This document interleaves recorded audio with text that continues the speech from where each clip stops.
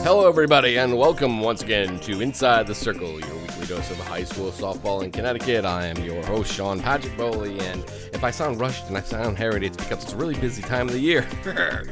It's conference championship season. This is the week. This is the postseason has arrived, and we're all running around trying to figure out how to get everything covered. And it's excited. I'm going to SEC softball tonight. The semifinals. By the time you're hearing this, it might be even over. Everything goes so fast. Welcome. I'm joined by Ryan Lacey, Mr. Softball for Game Time CT and the Hearst Connecticut Media Group. How you doing, Ryan? Great, Sean. How are you hanging in over there? I'm great. Brian's once again doing a remote, so I'm sitting here in studio. Joining us a little later on the show is going to be our guest this week, NFA coach Brian Burdick, whose team will start the ECCs, which begin tomorrow, the day after this. So tomorrow would be today's Tuesday, May 21st. So tomorrow is Wednesday, May 22nd. The ECCs get underway. The FCX are already in semifinals. They got pushed.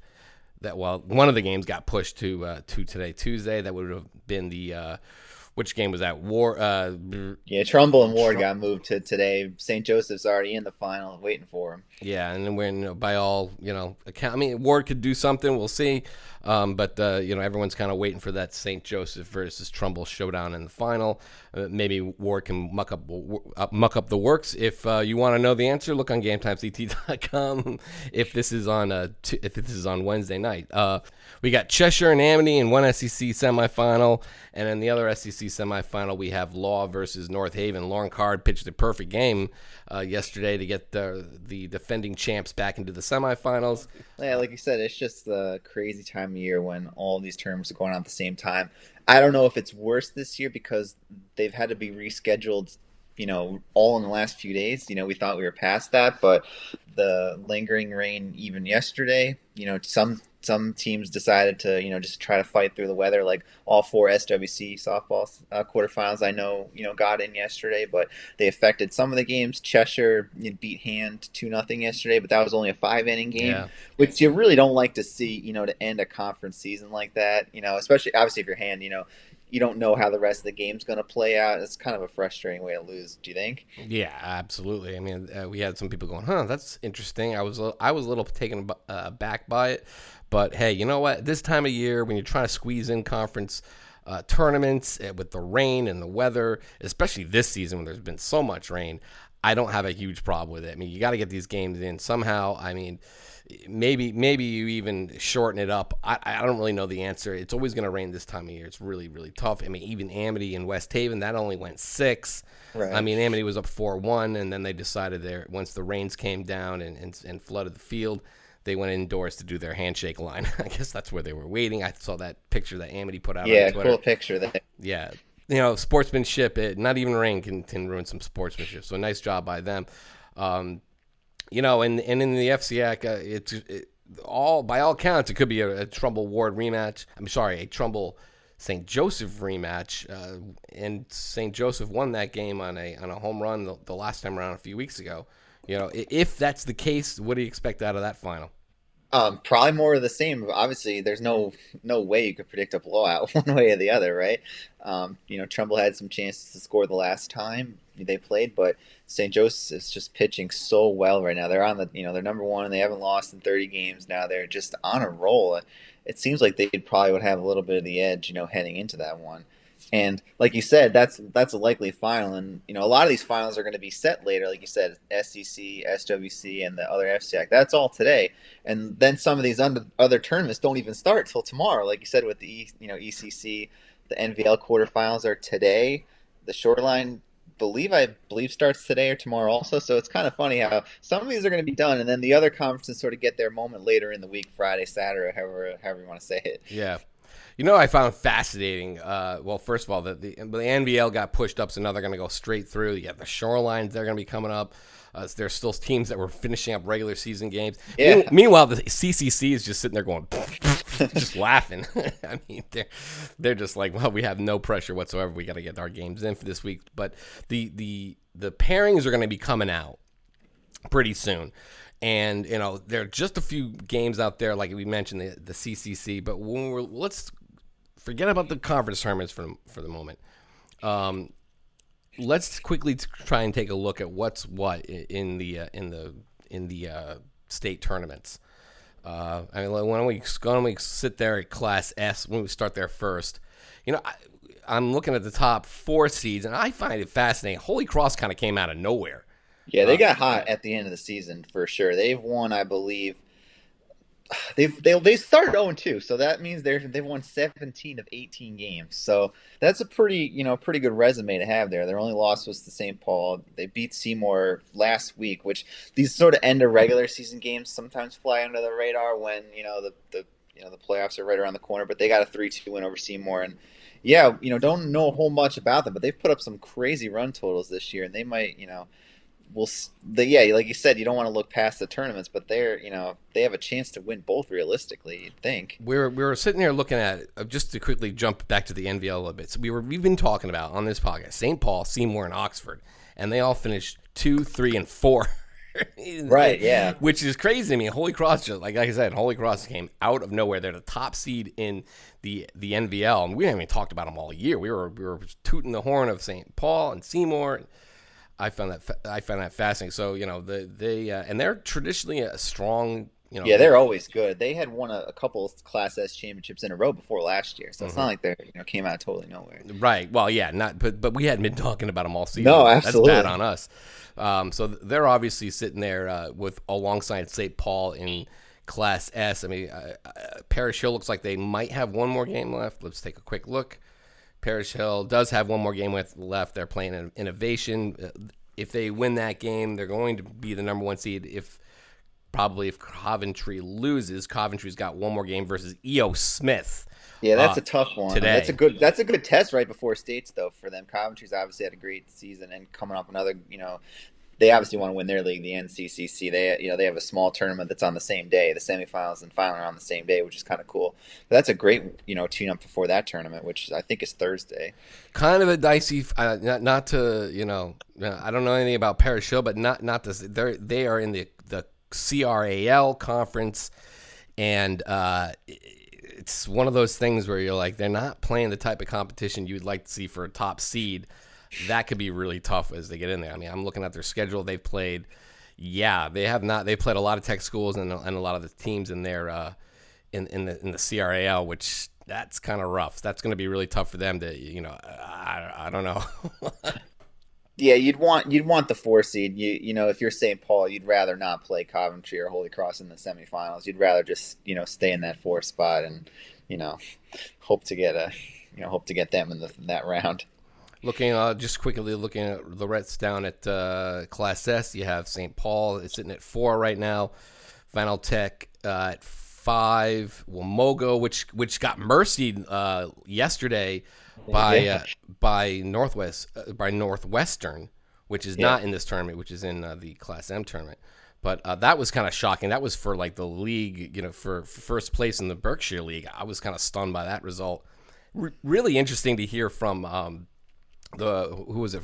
Ed Diagonal from the Rep AM, who was talking about how Wamogo threw a wild pitch just so they could get out of there with him. I mean, at that point, you know what? You're like, look, it's 15-01. Let's just get out of here. Right. He's like, and I found that fascinating. And my response, he's like, I don't know how I feel about this. And I said, you know what? At some point, we'll go tip your cap. It's 15-1. What's the difference if we play one more inning or not? The chances are you're not coming back from 14-run deficit. You might as well just get out of there. Anyway, but they're sitting there at number 6 in Class S right now. You have Coggin-Chog, which is leading the way in the Shoreline. I don't know. What else do you think about this tournament? Hail Rain. Yeah, you touched on it there briefly. Yeah, Coggin-Chog is obviously very dangerous. They're another team that got a little bit off to a slowish start. Playing a pretty tough schedule in the Shoreline, like you said, and they actually played North Haven and Guilford at a conference and couldn't get the win either time. But they finished with a win over North Branford, and they also handed Valley Regional their only loss. So obviously, they're heading into the tournament on a high note.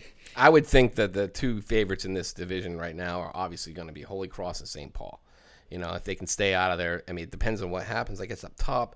If they can stay out of their side of the bracket, I mean, that could be a potential final unless Coggin, maybe Hale Ray, which is traditionally tough, or maybe they decide to show up. Yeah, I think those two are the favorites with Coggin right behind, in that third spot with Coventry right behind them. I don't think there's a ton between them, really. Right, so that's the Class S tournament. Let's quickly go over to Class M. You have Valley Regional sitting there. They're 18-1. They played Hallam Killingworth to wrap up the season, and they go into Shorelines, which is tomorrow. Northwestern, which is obviously really strong. It looks like a really good tournament. You have Notre Dame Fairfield, which is playing in the SWC semis tonight. And then you have Waterford, which is traditionally been pretty good. Lewis Mills, Ellington, Oxford, Seymour, Montville, Laurel. I mean, you don't have St. Joe's in there anymore. I think that's a good thing, to be honest. They should not be in Class M, and we already, can go through this for a lot of different things. But them not there sets this up to be a great tournament, like you just sort of said. There's a lot of good teams with, that have had great seasons, but have shown their, human side in losses, if that makes sense, That makes perfect sense. I mean, I think the NVL has just been really strong. Between each other, they've been kind of knocking each other around. You don't have St. Joseph, but you do have Notre Dame Fairfield, which in this bracket, looking at everything, I think they match up well with all these teams. Yeah, they probably do match up well, and experience of playing the Mastics and the Newtowns probably helped them. But they lost to Griswold pretty handily, and I think that will give other teams confidence. I do wonder if is this going to finally be the year that Northwestern goes farther than the second round. I mean, we sort of see this all the time with the Berkshire League teams that are not in Class S. They have a great regular season, and then, in the second and third round, they sort of get found out or whatever. But Northwestern only lost to Lewis Mills, and, they've, like you said, with that run rule win over Wamogo, maybe they're back on track. I mean, they still have 2 regular season games left, which is, sort of, kind of a crazy schedule for them. But I just wonder if, like you said, if they get a good draw, the seeds are still to be determined here because some teams have games left. Lewis Mills, Notre Dame has a game left against Thomaston. I don't know if that I assume that gets canceled if they somehow, reach the final, or do they play between the semifinal and the final? That'd be an interesting sort of dynamic. But I kind of want to keep an eye out on Northwestern, especially if they get like a Seymour or Montville in the third round. When's the last day to count? I think Thursday. Yeah, Thursday is the last day. Is that the last day they can? When do the pairings come out? Friday? Yeah, that's a good question. I don't know when the pairings come out, but definitely Thursday is the last day, I think. But yeah, kind of crazy that they have that on the schedule. I don't know if they didn't think they'd make it this far, or were they just gonna, play the JV team against Thomaston and see what happens? Yeah, that's something to keep an eye on there because that obviously is going to have a direct impact on the seedings here in this division. And I think look how many 16-4 teams there are in this. Yeah, I mean, you got Ellington, Oxford, Seymour, Montville. I mean, you even have Laurelton Hall down there, which has been pretty good. I mean, they lost a lot in the SEC quarterfinals, but they've had a really strong season at all. They beat Han the other day on a walk-off hit by Maggie Britt. So Laurelton Hall also a dangerous team sitting in there. So you don't have St. Joseph, but you do have the likes of Laurelton Hall and Notre Dame Fairfield in with all those pretty strong NVL teams like Oxford and Seymour. Yeah, these other brackets, you look at, some of the top pitchers and, you kind of see, all those games, elsewhere are going to be decided by the odd run or two or whoever gets the breaks. But I feel like with this bracket, it could just be whoever gets hot at the right time. A lot of good offenses, a lot of good evenly matched teams, and that could be a big key because this one might be the deepest in terms of who could actually win the tournament. You might not even have to cut it off at the top 10 teams. I mean, Griswold made the final last year, and Ledyard and Walcott have each had impressive wins during the season. So there's a lot of teams that if they get hot, they can make it all the way. Yeah, another one to look out for would be Law. I mean, you have Woodland in there, Ledyard. They're currently in 15th spot at 14-6. There's just a lot of good teams in this tournament, like you just said.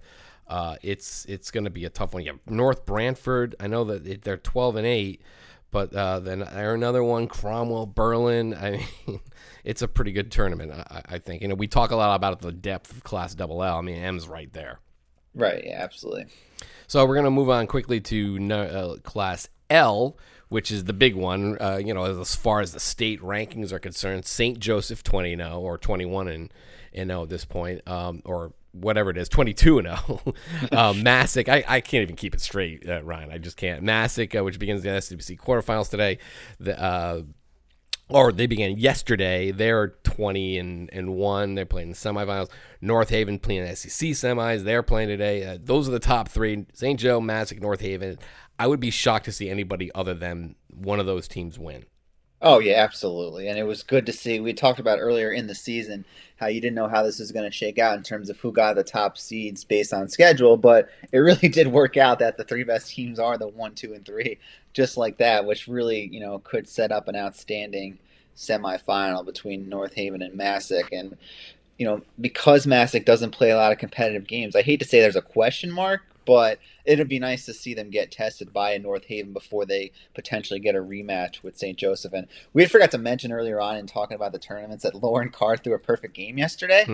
And their win over Sacred Heart Academy, so I just wanted to get that in there as well. Yeah, for sure. After kind of a sketchy last couple of weeks of the season for North Haven, I say sketchy. They only lost twice, but that was after they had like a Maria Hanchuk-esque shutout streak going. Right. And then you're also looking at Brookfield. They're in there. Farmington, Windsor, which remember they knocked off some teams in the CCC. Barlow, which is pretty good. Maloney, Bristol Eastern. It's not as balanced overall because the top three teams are so dominant. I mean, who else could you see maybe making a semifinal in Class L? Well, yeah, Brookfield's got a great chance just because of the brackets. Farmington's a quality team as well. That I guess the non-Massac North Haven side, because you got those two teams probably going to play each other. But Bristol Eastern, they'll probably make the quarterfinals.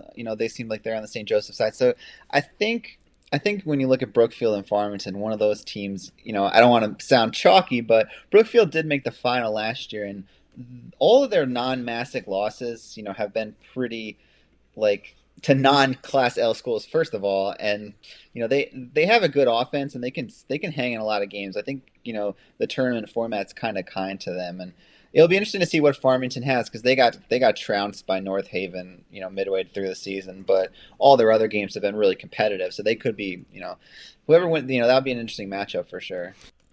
Unless something crazy happens, some upsets happen with Massac and St. Joseph, it looks like the number one team is going to be coming out of Class L. Maybe if North Haven beats those two on the way there, does North Haven make it? It's tough. I mean, it depends on what happens in Double L. So let's just quickly take a look at that. South Windsor currently, as of May 21st, South Windsor is holding into the top seed. They've got this incredible shutout streak going. Or whatever it is. The last time they gave up any runs was May 1st. And they have to finish up the season with Manchester and East Catholic. I get the feeling they're probably going to be able to do that and lock down the number one seed. And then you have Trumbull sitting there in the number 2. West Haven, Cheshire, E.O. Smith, Southington, Stanford. Still some jumbling to go. But E.O. Smith has got a game left. NFA, who we'll talk to in a little bit.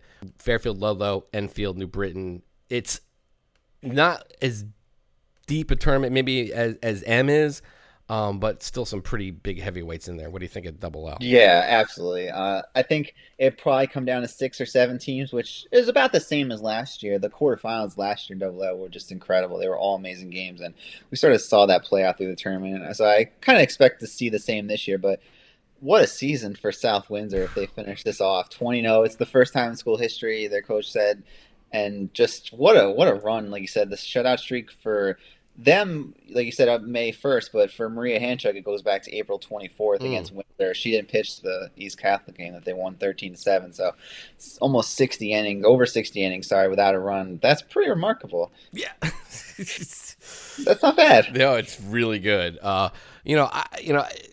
They've had a pretty good schedule. I mean, They've played Bristol Eastern and beat them 1-0. They've played E.O. Smith, beat them 1-0. They played Southern and beat them 5-0. Those are all impressive, as we've spoken about before. They beat NFA 1-0. It may not, I mean, they've proven themselves to be, a team to beat. But, I wouldn't count Trumbull out by any stretch, or Cheshire, or any of those other teams. Who do you kind of see perhaps making a little run here in Double L? Like you said, the brackets still have to be determined, but at least for now, like you said, Trumbull, they've made the finals the last 2 years, in addition to making the FCI final almost every year, it seems like. So they obviously have the pedigree and the experience and the coaching to make another deep run. Their only loss was to St. Joe's, so they might be a better team than South Windsor. We have no idea, 'cause, they're way far apart as far as the state goes. But I think, like you said, Cheshire's just always so good that, that would be a great semifinal against South Windsor. So I would really look forward to seeing that one if that's what happens. It looks like it's I won't say it's sure, but it looks like it's pretty close to being their side of the bracket.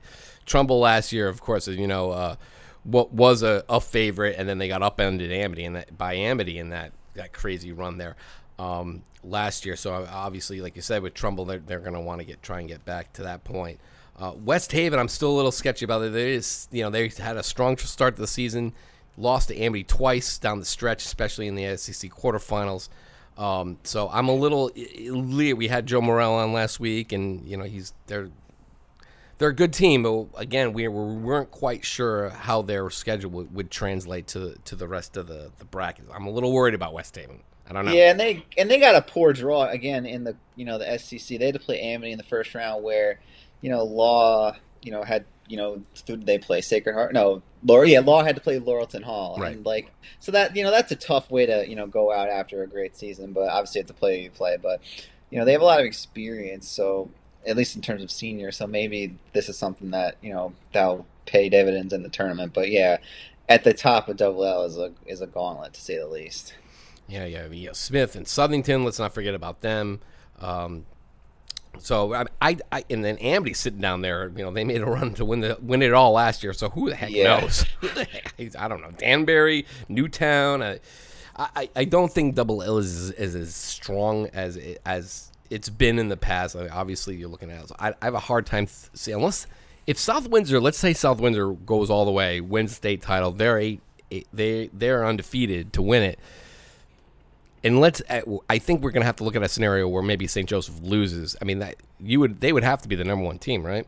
Yeah, absolutely. I mean, you could make the argument that they should be the number one team now. Yeah. I mean, so it'll be tough. So, because once people have in their mind that St. Joe's is the best team, you're right. You're going to have to maybe see them lose for people to change their mind. I mean, just to be honest, I voted South Windsor too, for the last 2 weeks just because they've had such an amazing run and they've beaten all these top teams. But unfortunately, maybe not unfortunately, but the FCI teams or whatever kind of get the nod when it comes to stuff like that. Yeah, so it's also one who's going to be rooting hard for Trumbull. Maybe they're going to have to crush Trumbull in a final. Maybe to kind of give it a little weight, yeah, that's true. It kind of depends on how the tournament, goes, and if St. Joe's beats Massac by more runs, do people, respect that more, or however you want to call it? But yeah, obviously it's going to be tough for South Windsor to maybe get that number one ranking. But let's not get too far ahead of ourselves because they still got to win the whole thing, and that's no, and their road could be very tough. With they only beat NFA by one run and. They've had issues scoring runs this year. They've had a lot of close wins, but speaking of their coach, Manny, she wasn't too concerned about it because she felt that they were hitting the ball harder this year than last year. So maybe it's just one of those things where it's not translating to runs just yet. But they're going to have to win, a game by scoring more than 2 runs, you would think, at some point in this tournament. So that's kind of a quick rundown of the tournaments. And speaking of Class AA, let's get to our guest this week, which would be Norwich Free Academy's Brian Burdick. Joining us on the show is the 11th year head coach of the NFA Wildcats. The ECC start, I believe, tomorrow, Wednesday. It's the Division I and the Division II tournament. They're doing that, and we're happy to have Brian Burdick, the head coach of NFA, on right now. Coach, how you doing? Thanks for joining us. I'm doing well. Thank you for having me on. So you guys had a nice little start this season, and then you got upended by East Haven there. How have you guys been playing since then? You know, we've been playing better as of late. I think that middle stretch of the season, it was a rough go for a lot of teams, I think, just because of the weather, because of, the unsettled nature of games getting played, playing a lot of back-to-backs when you could get them in, and not always in great conditions. And we went down. We had just played a really challenging game at Griswold the night before, won it in the seventh with, a 3-run triple by my shortstop, Sarah Cody, and then, had to get on a bus the next day and go down to East Haven. And, sometimes the team that gets off the bus isn't the one that got on the bus. So, and then, we struggle a little bit, through that patch because, we go from East Haven, then we had Southington the day after that. Oh, my God, yeah. So the schedule was not exactly in our favor, but it was something I think we needed as a team because up to that point, I think we were 8-0 through Griswold, and then we dropped 3 of our next 4. Right. Because we played East Haven, Southington, then we had Killingly that we got to win, and then we played South Windsor right after that. And then you lost 1-0 to Maria Handchuck, yeah, which is par for the course for everybody. Yeah, I don't feel so bad. I mean, she has that streak of 64 consecutive scoreless innings at this point. Yeah, I mean, like that. She's just been lights out, phenomenal all year. But you guys have come back. I mean, you lose to South Windsor. You lost one more game. You actually went all the way down to Stanford. You guys seem like you guys play them every so often, but you lose to them 6-3. But in the ECC, you guys have pretty much have had your way. I mean, you guys haven't lost yet. So you got a strong out of conference. And in the league, you've been pretty well. So as you head into the postseason, now you're coming off a nice win. Speaking of non-conference wins, nice win over Norwalk, 10-4. At your place, you go into the ECCs, which is now. When did they split it? They split it last year, or starting this year. They turned what was a 3-division conference into a 4-division conference, and since they don't have every team within the conference play each other based on what division they're in, they then split the conference tournament into 2 separate tournaments. The Division 1 and 2 teams playing in the Division 1 tournament, and the Division 3 and 4 teams playing in the Division 2 tournament. They're doing it for parity. They're doing it for some scheduling relief and for teams to either schedule crossovers on their own or, as we tend to do, go seek out-of-conference games. That's a whole thing with the ECC. I mean, NFA is such a big school, and you have a couple other big schools in the league, but it's mostly a small town school, and I guess I can get that. I don't know how you feel about the whole thing. I mean, it's a league, and there's 2 different ways to really look at it. But, I mean, I guess you could understand some of those teams going like, look, I mean, other than maybe Griswold, because they're always strong, but a lot of the other ones going like, I think we'll skip NFA. What do you think? I mean, there was a year we were actually where we were scheduled to play Wheeler. Wheeler has a student population of 240 or 260 students in the entire high school. Yeah, it's small. That's less than half of our freshman class. Yeah. So I get it. I can see why certain schools wouldn't want to, play those sorts of games. It's just unless they are a powerhouse program, within the town, they're not gonna sometimes be able to compete. Right. So I think the league tried to do what it felt was in the best interest of all of the member schools by splitting it into 4 divisions and splitting it into 2 separate tournaments to allow teams that opportunity to win and to play similar competition day in and day out. Right. And what do you think? I think it's working for some schools. Right. I think that it's helped make some schools, a bit more competitive. I think it's helped them, grow their programs. You had a school like New London this year. They hadn't qualified for the state tournament since 2010, and they've got a pretty good program going. They got a really good season going. Their coach, Missy Parker, is doing great things with the girls over there, and they're in the state tournament. They're beating teams that have usually beaten them before. They're competitive. So this realignment's helped a team like that, where if they were still playing, us in Waterford on a day-to-day basis, they might not have that opportunity. Now, I don't know how it's going to fare for them when they get into the Class L tournament, right. But at the same time, they're playing a much more competitive level of softball. Right, and you guys by get comparison. And you guys, meanwhile, get all the biggies, and they give you because of the schedule. Correct me if I'm wrong. They give, like you said before, it gives you the leeway to go out and schedule Southington, in East Haven, a South Windsor, in Sanford. Correct? Well, yes, and the way that the ECC does it, there are only 4 teams in the division we're in. Every other division has 5. Right. Which also means that we also only get scheduled 13 games by our league assigner. Mm-hmm.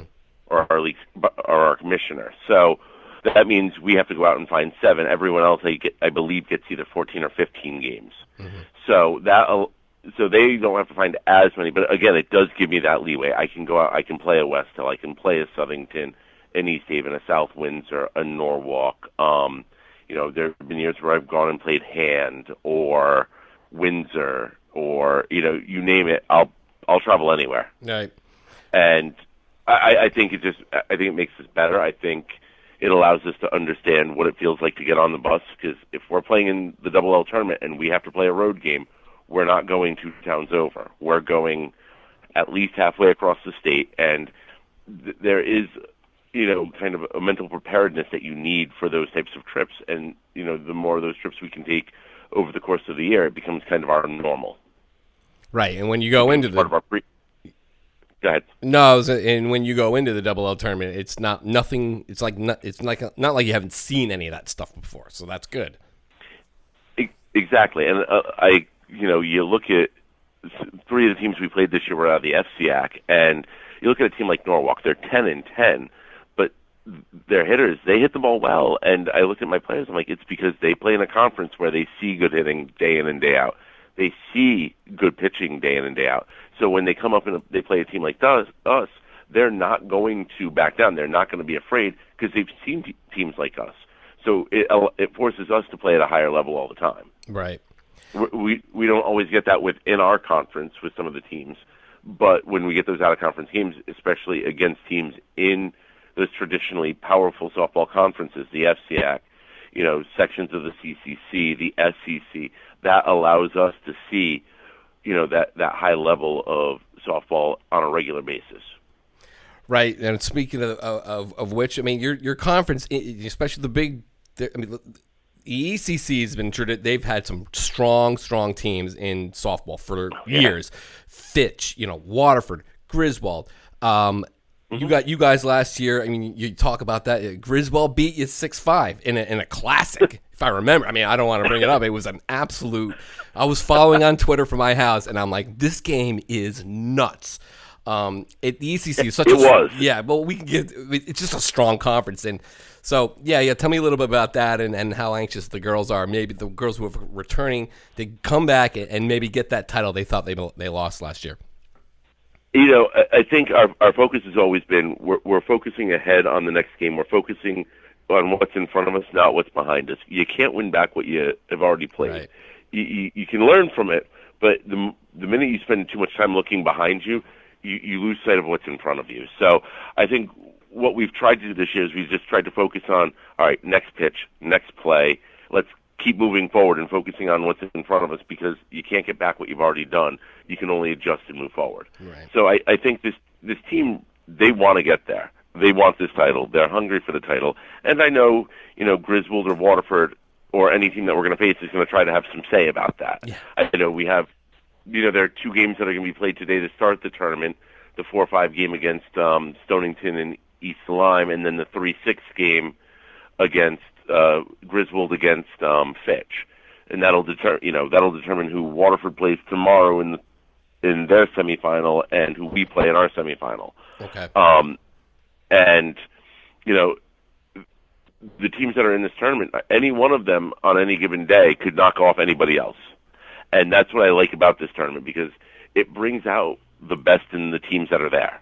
And when you have a team like Waterford that I think is going to be an absolute powerhouse for the next couple of years,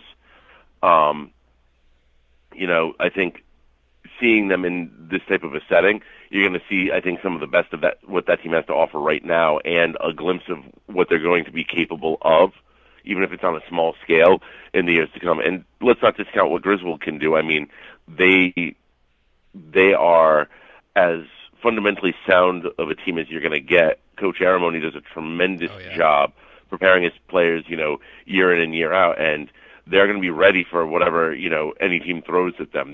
They will have game planned every team in that tournament down to minutia, and I think that's what's going to really make this a fun tournament. And even in the Division II tournament, you have a team like Montville that has a tremendous pitcher in Alexis Minchon, but at the same time, you have a team in Ledyard that is right now pretty much packed with freshmen and sophomores, and they're playing great softball. So I think, as a whole, I think this is really going to be a fun tournament to watch and see how it plays out. I think the teams that get into and through the semifinals, I think all those teams are going to be well prepared for the state tournaments coming up next week. Yeah, I should just mention NFA is the number 1 seed, because they haven't lost in the ECC. They're the number 1 seed. Waterford's the number 2 seed in Division 1. Looking down at the Division 2 bracket, you got Montville at number 1, and then Tourtellotte is the number 2 there in Division 2. That's going to be at East Lyme on Wednesday, depending on everything. I don't know what the weather's going to be like. So far, the weather looks good, so let's keep our fingers crossed. Yeah, let's keep our fingers crossed. Your semifinals will be at Griswold on Wednesday, beginning at 4. You have the 4 o'clock game, if I'm not mistaken. Yeah, we have the 4, and should Griswold win, they'd be playing Waterford at 7 o'clock. Yeah, 7 o'clock. And then you have the championship will be at Griswold. You can actually catch them both. Division 2 is at 4 p.m. and then Division 1 at 7 p.m. Let's take a step back and let's take a look at your team. And obviously, last year you had a great player in Shea Gendron, a catcher, but you brought a lot of teams. You brought a lot of kids back from last year's team. You guys lost to Cheshire in the state tournament. And all their games were pretty close. But so what did you think coming into the season? And tell me a little bit about your girls. Coming into the season, we knew we had 6 seniors who were starters returning, and that we knew would be really provide us with this core depth of leadership, of players who have been there, of very talented players, especially because of those 6, 4 of them have been at varsity since they were freshmen, and 3 of them have been full-time starters since they were freshmen. You have Haley Schrader, who started as an outfielder, has been a leadoff hitter for 4 years, has amassed 160 hits in her career, and then shifted to the infield, is a 3-time All-Stater. There's a high level of expectation for a player like that, and this year she's answered that, and she's helped, push the other players around her to elevate their game. All of those seniors on this team, they're just exceptionally talented, hard-working players. And you look at our pitcher, Bailey Camo, and she goes out there day in and day out, and no matter what the situation is, she's going to give us an opportunity to win games. She throws the ball well, she moves it around. She's a kid I have an implicit trust in to do the right thing in game, and she is as smart and savvy and talented of a pitcher as I've had. I mean, and I had Beth Fleming a couple of years ago, and I would say that Bailey is a close number 2 in the level of executing and making the good decisions in game. And I look at my third baseman; she's just played just tremendous defense. Julie Vincent, tremendous defensively. Just hyper focused when she gets on the field. And my shortstop, Sarah Cody, who leads our team in home runs for the season and is the career home run leader. Wow. And then we have Brooke Gottschall, our first baseman, who at 5'10", 5'11", plays like she's 6'6". She's taken balls that on most throws, on many times, or there are throws that are you're looking at going, it's going to be an error, and she somehow has made a pick and turned it into an out. She really kind of solidifies that infield defense. And then we have our, outfielder, center fielder, right fielder, Alex Burdick, no relation. And she's just a defensive stalwart out there. Plays hard, goes hard after everything, gets the balls that you think are getting down, and just makes tremendous catches out there. And offensively, they're all I mean, they're all hitting well over 300. Haley's hitting 591. Sarah's up around 480. I mean, they're all just hitting the cover off the ball. Yeah. And they're getting on, they're getting around, they're putting pressure on defenses. So, these are the things I expected of them. These were the things that we talked about, in the preseason. And, if we were going to be successful, we'd have to do these things. Now, I knew that we were probably going to lose a game or two. That those things happened, but it was who we were and how we responded that was going to dictate whether or not we were going to let those losses consume us or help us get better. And hopefully, those losses that we've had are going to kind of push us forward and give us something that we can learn from and improve, especially as we get into the state tournament, because I did have a set of high expectations for this team, but they have a set of high expectations for themselves as well. Right. Any for the few seniors you have, I mean, where any playing next year going on to play in college? All 6 of my seniors are playing next year in college. Very nice. Where do you got? 4 of them will be. Bailey Camo is going to Drew University in New Jersey. Mm-hmm. Alex Berg's going to be playing at Roger Williams, and then my infielders are all playing in the LEC against each other. Julie's going to Rhode Island College. Sarah's going to Keene State. Haley's going to Castleton University, and Brooke will be playing at Eastern Connecticut State University. So nice. They got to spend 4 years playing with each other. Now they'll get to spend another 4 playing against each other. That's great. But that's pretty impressive, having your entire senior class basically all set. They're going to go play softball. And that must be really nice, for you as a coach. And over the years, you look back at some of the players that you've had and, they all going to colleges. Who are some of the coach, players you had that you can remember off the top of your head that, went on to do big things in college?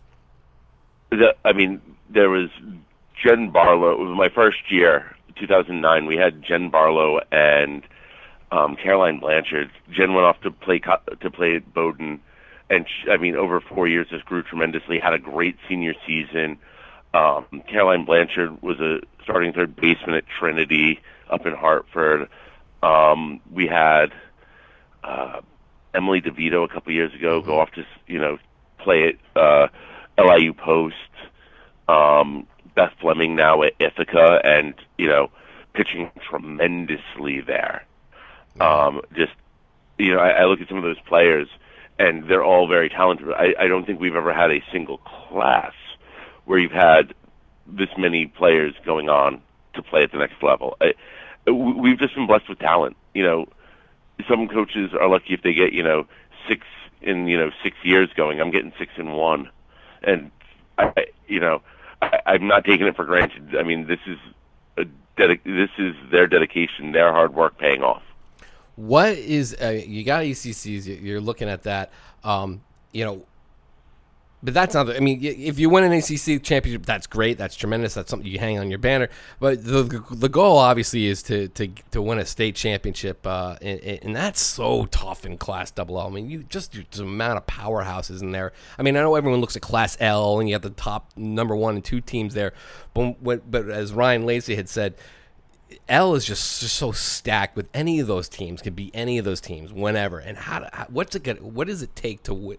Now, you guys you've been to the final. How many years now? So you've been there like 1 or 2 years, right? Since you've been there. We've been to the final one time. We've been to semifinal. In my entire time coaching in the program, we've been to one final, 2007. Okay. Including 2007, we've been to 2 semifinals, and in my time as head coach, I think we've been to 5 quarters. And really, what it takes in a Class L or a Class AA, you really have to play, whether or not, depending on whether or not you get a bye, 4 or 5 close to flawless games. Yeah. You have to, if someone goes cold, everyone else has to, kind of heat up. Like there's a razor thin margin of error, and if you make that mistake, it's probably going to cost you the game, and it'll leave you exiting the tournament sooner than you had hoped. Yeah. And I know that's kind of what happened with us at Cheshire last year, even 2 years ago in the semis against Cheshire. That seems to be a recurring theme for us. We see Cheshire and then we exit. Hopefully that's not the case this year if we see them.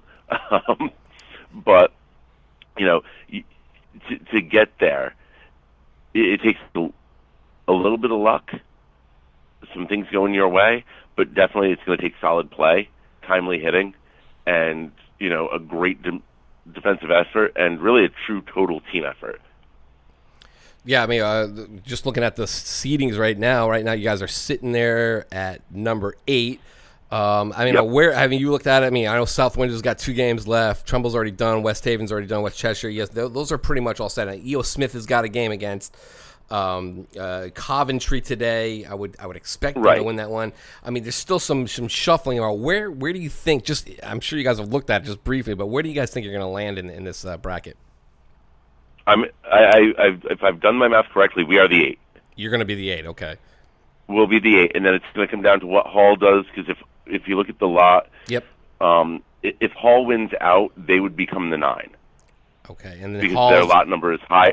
It's higher than Fairfield Ludlow. Okay, if they lose 1, then Fairfield Ludlow's the 9. Okay, and Hall's got 3 games left. Northwest Catholic, New England, and Conard, back to back. So you don't know quite sure what that's gonna. Okay. I don't know how that's going to shake out, and then you got to look at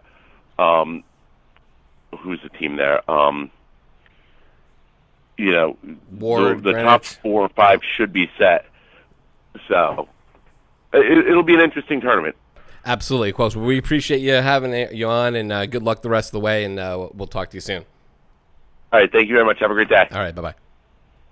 So we appreciate Coach Berta for coming on and giving us a little insight into NFA, and I like I've said before, I'm not crazy about the ECC splitting up its tournaments, but at the same time, I don't mind. I see exactly, and he even alluded to it. You have a team like Wheeler, which has got less girls in its school than NFA has in its freshman class. That's where you don't need that kind of stuff. So you can see why they do play a tournament like that. But I do like the old school. Everyone plays in a conference, and then you find out who the best is. But that's a tough one. Yeah, that is tough. I mean, there are arguments for both for sure. And splitting it into 2 is not that's not terrible considering how many teams are in that league. But they are split into 4 during the regular season, which seems a little like overkill. Yeah.